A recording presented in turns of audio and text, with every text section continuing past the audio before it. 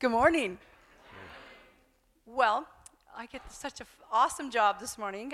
First of all, I want to welcome you again. It's lovely to see so many faces. Today, we are having a guest preacher, and his name is Kurt Morrell. Morrell? For those of you who may not know, today he is preaching for us because he is here this weekend candidating. A lot of your faces I've seen either yesterday afternoon or last night, asking him lots of hard questions, of which he Luckily, some easy ones too. That was good. Yeah, we planted a few easy ones in there. Anyway, so he is going to tell you about himself and whatnot. I'm just going to pray. Before I do pray, as you all know as well, we mentioned it, we're having a meeting afterwards. We're going to have a brief break after the sermon. There's some food in the back. There's some protein. There's not just donuts today. So help yourself. Help yourself. And then we're, take potty break, whatever you need to do. But we just don't want to take very long because we want to get down to business. And I think that's all I need to say. So I'm going to pray for you. Dear Heavenly Father, we are excited and thankful. It's been a long journey, Lord. And we see your hand in it, and we really, really trust you. But we just thank you that we're ending a season, hopefully. And we just are honored to have a front row seat, Lord, to see how you work. And when you're reckless, and when you're caring, and when you're gracious, we are just very thankful. In Jesus' name, amen. Thank you.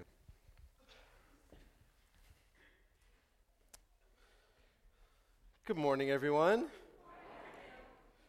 Hello to those who I have gotten a chance to meet.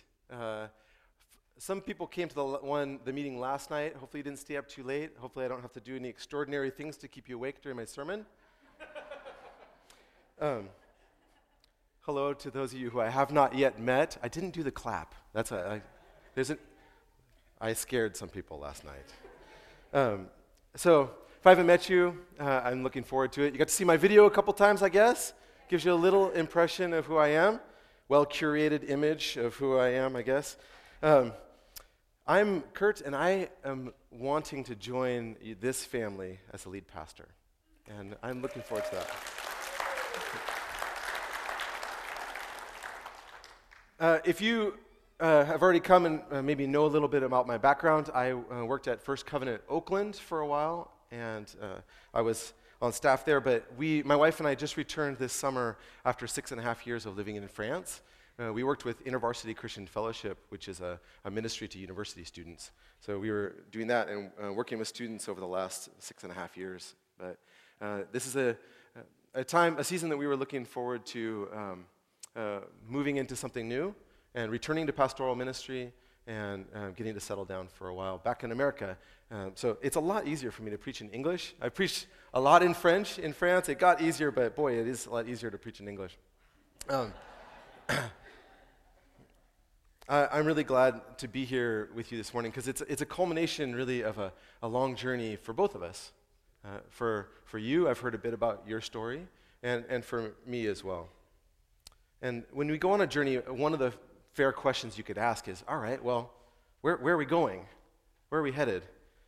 And more precisely this morning, we're going to be talking about where is God leading us. And this would be the point where maybe you would expect me to lay out my grand plan for transforming the church, bold initiatives I'm going to be rolling out in the days ahead. And if you came to the Q&A sessions, you might have heard a little bit about some ideas that we may have. But as I've prayed for CME, I've been praying for you guys as I've been in this process and thinking a lot about you. But as I prayed for you and for our community around us, I was really led to Colossians chapter 2, which is where we're going to be reading this morning. So if you have a Bible, please turn with me to Colossians chapter 2.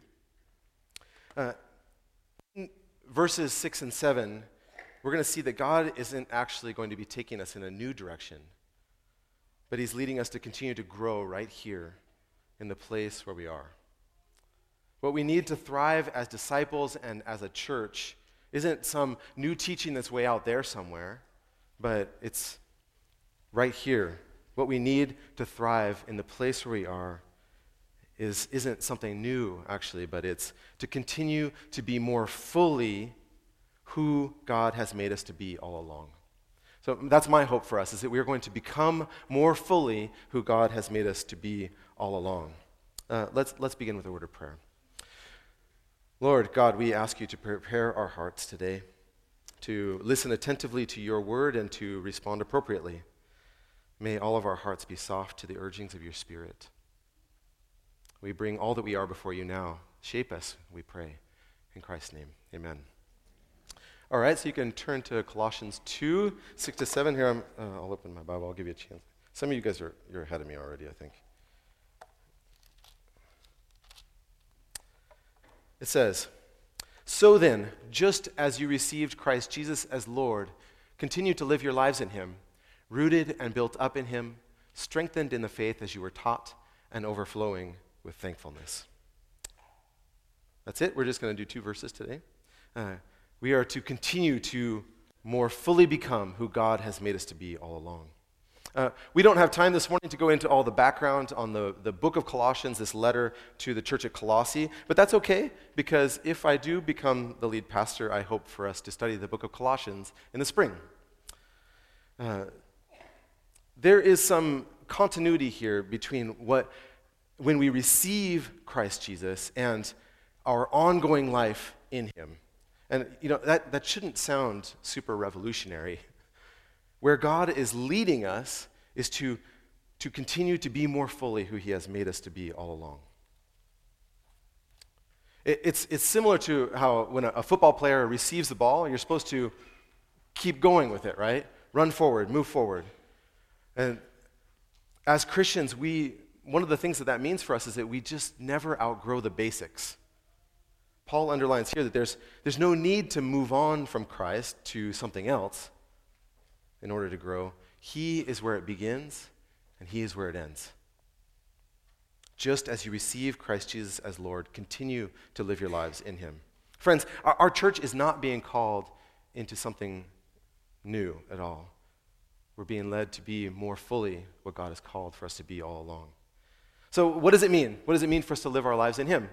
Verse 7, "Rooted and built up in him, strengthened in the faith as you were taught, and overflowing with thankfulness." So Paul, he's gonna challenge these Colossians and us as well to have a growing, vibrant faith, and he gives us this image of a tree, I think.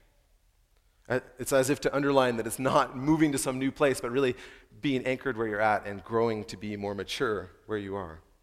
So whether you are a new Christian, whether you have been following Jesus for decades, your faith, my faith, will grow in the months ahead if we can focus on 3 areas of the tree of faith. So he talks about being rooted. Well, that's the roots of the tree, right? Strengthened in the faith, that is like the trunk. Overflowing with thankfulness, I see that as like the leaves or the fruit. Okay? So the roots need to go deeper, the trunk is going to get stronger, and the fruit is going to be more thankful. I was going to say more fruitier, but I thought more thankful was a bit better. Okay, so first, it says that we are rooted and built up in him.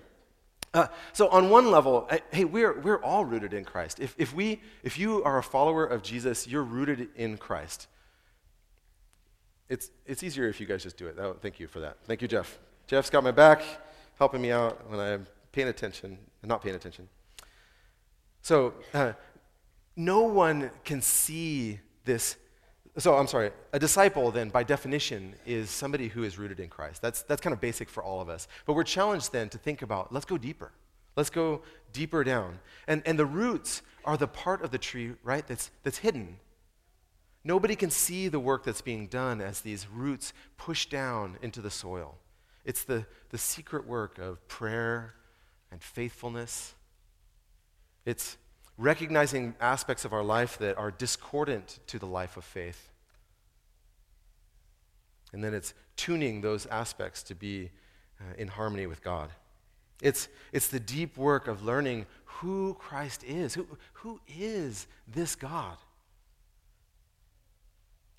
For example, we know stories about the Bible, but in Luke 24, Jesus says, he tells these two disciples on the Emmaus Road about, starting with Moses and all the prophets, he told all that the scriptures had to say about him, which means the Bible is all about Christ. So we can dive in deeper and find in the story of the world and the story of the Bible together to give us fresh insights into the beauty of who our Savior is. When the gospel writers speak of being in Christ, it means that Christ has brought about this new identity in us. And as a result, we have a new allegiance. We give all of our allegiance to him, and our identity is now rooted completely in Christ. So that means that the perspective that we have of ourselves is also changed. Our perspective of the world is changed. Because I know now that I live in a universe that's completely saturated with God's love, so saturated that he would reconcile myself to himself at the price of Christ's death on a cross. And it makes me want to give my whole allegiance to him, to press my roots down in him. So our identity flows then out of him.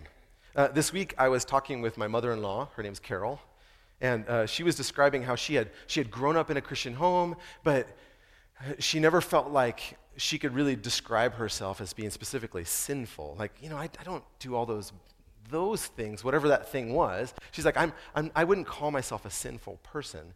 But at some point, she started to go with her husband, and they went to a new church where they got to explore Scripture a bit more. And one of the things that I got from her story as she was telling me that was that she started to see herself in the story of Israel, that they were faithful, but also kind of a mixed bag, that there was also this rebellion against God as well that was there. And she said that suddenly she was able to find her identity in the sacrifice of Jesus on the cross as well. Because in the cross she saw that she was somebody who was also rebellious and resisting God, and that she, like everybody else, needed the forgiveness that God offered in Christ. And so when I mentioned to her actually what we're going to be talking about, I said, wow, when we think about being rooted in Christ, it's our identity has changed. And she said, oh yeah, now and forevermore, I know whose child I am. And we were just sitting at the dinner table, but she started to kind of preach a little sermon. It's pretty great. She said, now even when I fail, I know that I can go back to the God who loves me so deeply. And we have a new identity. We are God's children now, and we are not shut out. We can always come back to him. I said, preach it, Carol, come on. My dinner table is not always so interesting, but that was a pretty fun one. So in finding herself described by the cross, the need for the cross is salvation, my mother-in-law, she also found herself newly and profoundly described by the act of love that was the cross, because in it the Son of God gave himself up for us. So like my mother-in-law, you and I, our identity can flow out of this dual reality of our need for the cross. We need both the potency of its salvation and the might of its love. We need both. We see ourselves anew in the cross, the potency of its salvation and the might of its love. But, maybe you guys are like me. My identity does not always flow out of my rootedness in God. Sometimes I get caught in this spiral, right, where what other people say about me or what they think about me seems to matter more to me than what God thinks about me. Or maybe the way that I compare myself to other people seems to have more value in my heart than what my status in God is. And so whether it's the petty critiques of other people or an oversized view of myself, we are all called to return to an identity that's centered in Christ, to press our roots down into him. So our roots are already there. Let's go deeper. And the question we can ask is our faith growing deeper? All right, second, let's move to the trunk. It says, strengthened in the faith as you were taught. All right, in verse 6, previously it says, as you received Christ, right? Continue. And then he says, be strengthened as you were taught. This is, I think it's actually an image of a tradition being passed down. We've been given this teaching about who Jesus is, and we are now the stewards of that tradition. And we're supposed to strengthen ourselves in that faith. And that means that we aren't just becoming more blandly spiritual. I'm not just supposed to get more spiritual, but our faith is actually connected in a direct line back to the apostles' faith and teaching. It means that there's this expectation that our Christian faith, even though it's simple to understand and even relatively simple for us to pass on, it's something that we're never going to completely master. It's not like memorizing a list or perfecting a recipe or me finally learning everybody's names. I'm working. Like my wife gave me the joke. She said, I feel like my SIM card is a little bit full right now. Working on it. We have an ancient message that is meeting an ever-changing society. But our church and we as individuals need to be strengthened then by this timeless wisdom so that we can live in the real world, but not to be turned around or confused by its message. A tree has a strong trunk so that it can stand up to the wind, to the forces that are around it. And so we also are encouraged to have this trunk of faith strengthened so that we can face the winds of adversity that are going to blow in our lives. And I think of a couple different types of adversity. There's an adversity of message. The Christians who are here in Colossae, they lived in a very different culture than our own. They faced, though, similar challenges to us. Their church was a mixture of people who came from Jewish and pagan backgrounds. So in the next verse, just in verse 8 that we're not reading today, Paul tells both groups that they need to be on their guard because they have been liberated by the gospel, but they shouldn't get recaptured then by a teaching which is ultimately empty. There were eloquent teachers who would seek to draw some Christians back into a system that was based completely on rules and laws. They would need to have strong trunks of faith to keep connected in their roots in Christ alone, to face the wind of that message. But you know what? They were also surrounded by a pagan society. And the message in the wind of the pagan society was to give in to their urges and desires and everything that they felt in their hearts. So the wind that blows one way tells us that everything around in the world around us is bad and we need to be completely separated from it. And the wind kind of blows that way. And then the wind in the other direction says, no. It doesn't matter what you do. It doesn't matter what you think. It's okay. It's just, your faith is just a compartment about who you are, and the wind blows the other way. I think that we can easily recognize these forces in our world today as well.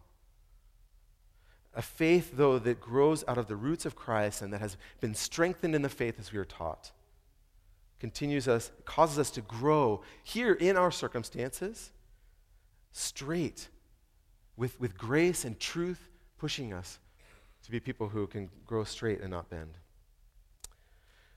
But besides the message, there's also kind of an adversity of circumstances.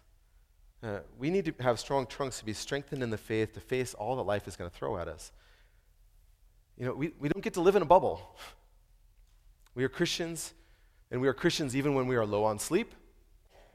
Shout out to all the moms out there. We're Christians when we have lost our jobs.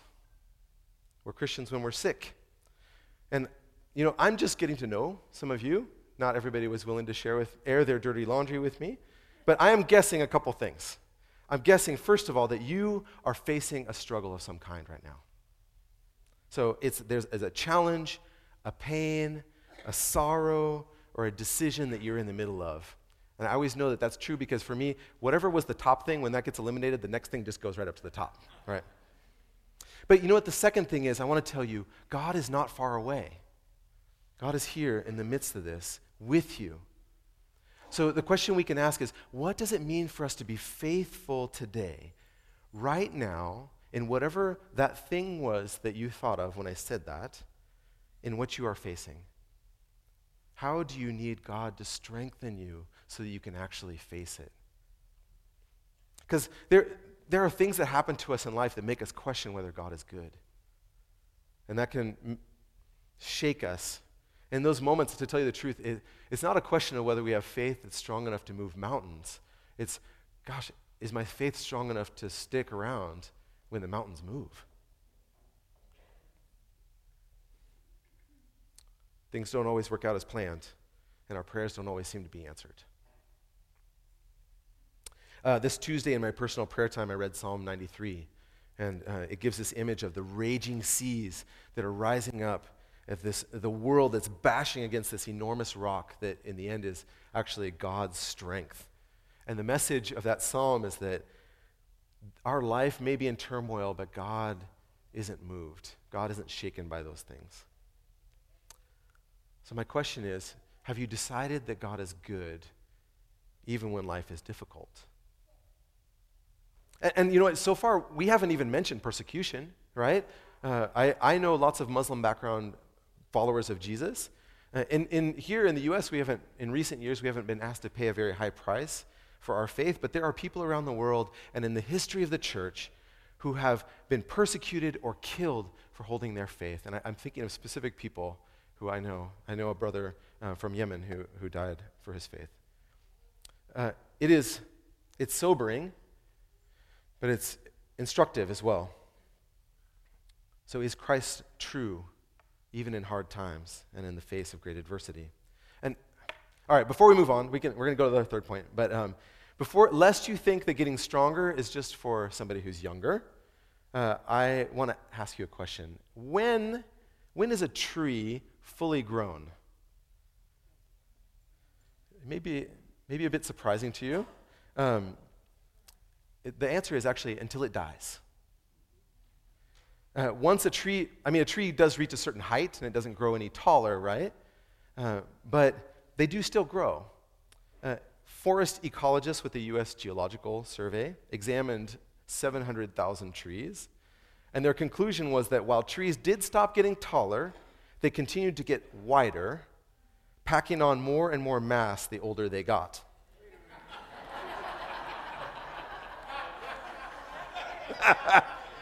I find myself strangely described by that circumstance. Here's the funny part. In the article, he said, and we're not talking about the tree equivalent of an aging crowd with beer guts. He says, old trees are more like active, healthy bodybuilders. Okay, that's good. We'll take it. So some of us have also been getting wider in many senses of the word. But can we, in a spiritual sense, also grow wider like trees, stronger, more like trees, not just in the other way too? So can we get to have a more muscular faith? It's funny, we think at some point I've kind of learned enough. I know enough stuff. I know the basics, right? Or yeah, I even know some good advanced stuff. But can we have a more muscular faith as we walk more years with Jesus? I hope so. Finally, overflowing with thankfulness. This is an image of fruitfulness, drawing from the roots through the strengthened trunk, now coming out in the leaves and the fruit. This is a tree bursting with thankfulness. It's funny, why is it bursting with thankfulness?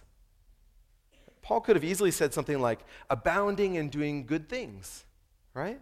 In fact, elsewhere he tells people, he urges them to live a life worthy of the gospel. Ephesians 2:10, it says, we were created in Christ Jesus to do good works. And even earlier in this same book of Colossians, he says, he prays that they will understand God's will so that they may live a life worthy of the Lord. Colossians 1:10. But Paul chooses specifically to highlight thankfulness. Why? And perhaps it's because a posture of gratitude is actually more basic than right living. I mentioned that I've worked for many years with Muslim people, and I will tell you, many of them lead exemplary lives. I've met people who are nicer, better people than I am, right? But they are not motivated by thankfulness. They're motivated by duty, they're motivated by fear, and they're motivated by a desire for reward. And sometimes I let myself get motivated by those things too. But as Christians, I want to honor God with my life, but I don't want to do it as a way to try to earn his love. Really, as Christians, our life that we live for him is actually a response to God's love who loved us first. This God came into a broken world, like we just sang, specifically to save us. And so Christians are thankful people. Yeah, there's a lot more we could say on that. I think that could be a whole sermon, probably reserved for a late time in November, perhaps, something like that. So speaking, we got to press on. You know that I lived in France before, and it is a land of many wines in France. In France, people will speak of a wine's terroir, the terroir. I promised I was only using one French word today, terroir. A terroir is a description of all of the conditions in a place. So it's like, what is the slope of the hill? How does the wind blow in that place? Does the sun hit it strongly in the afternoon? Is it kind of a cool place? All that. And of course, it also talks about the condition of the soil. What is the soil like? And so the terroir, the idea of it is that you can literally taste where a wine comes from. And here in this passage, we are told that we are rooted where? In Christ. We stretch down into him in ever deeper ways and soak up from him the nutrients that we need. Christ is our terroir. We are made of that soil, and our fruit is supposed to taste like him. This thankfulness that springs from our life in Christ. You do taste like the soil that you're planted in. Does your fruit taste like Jesus?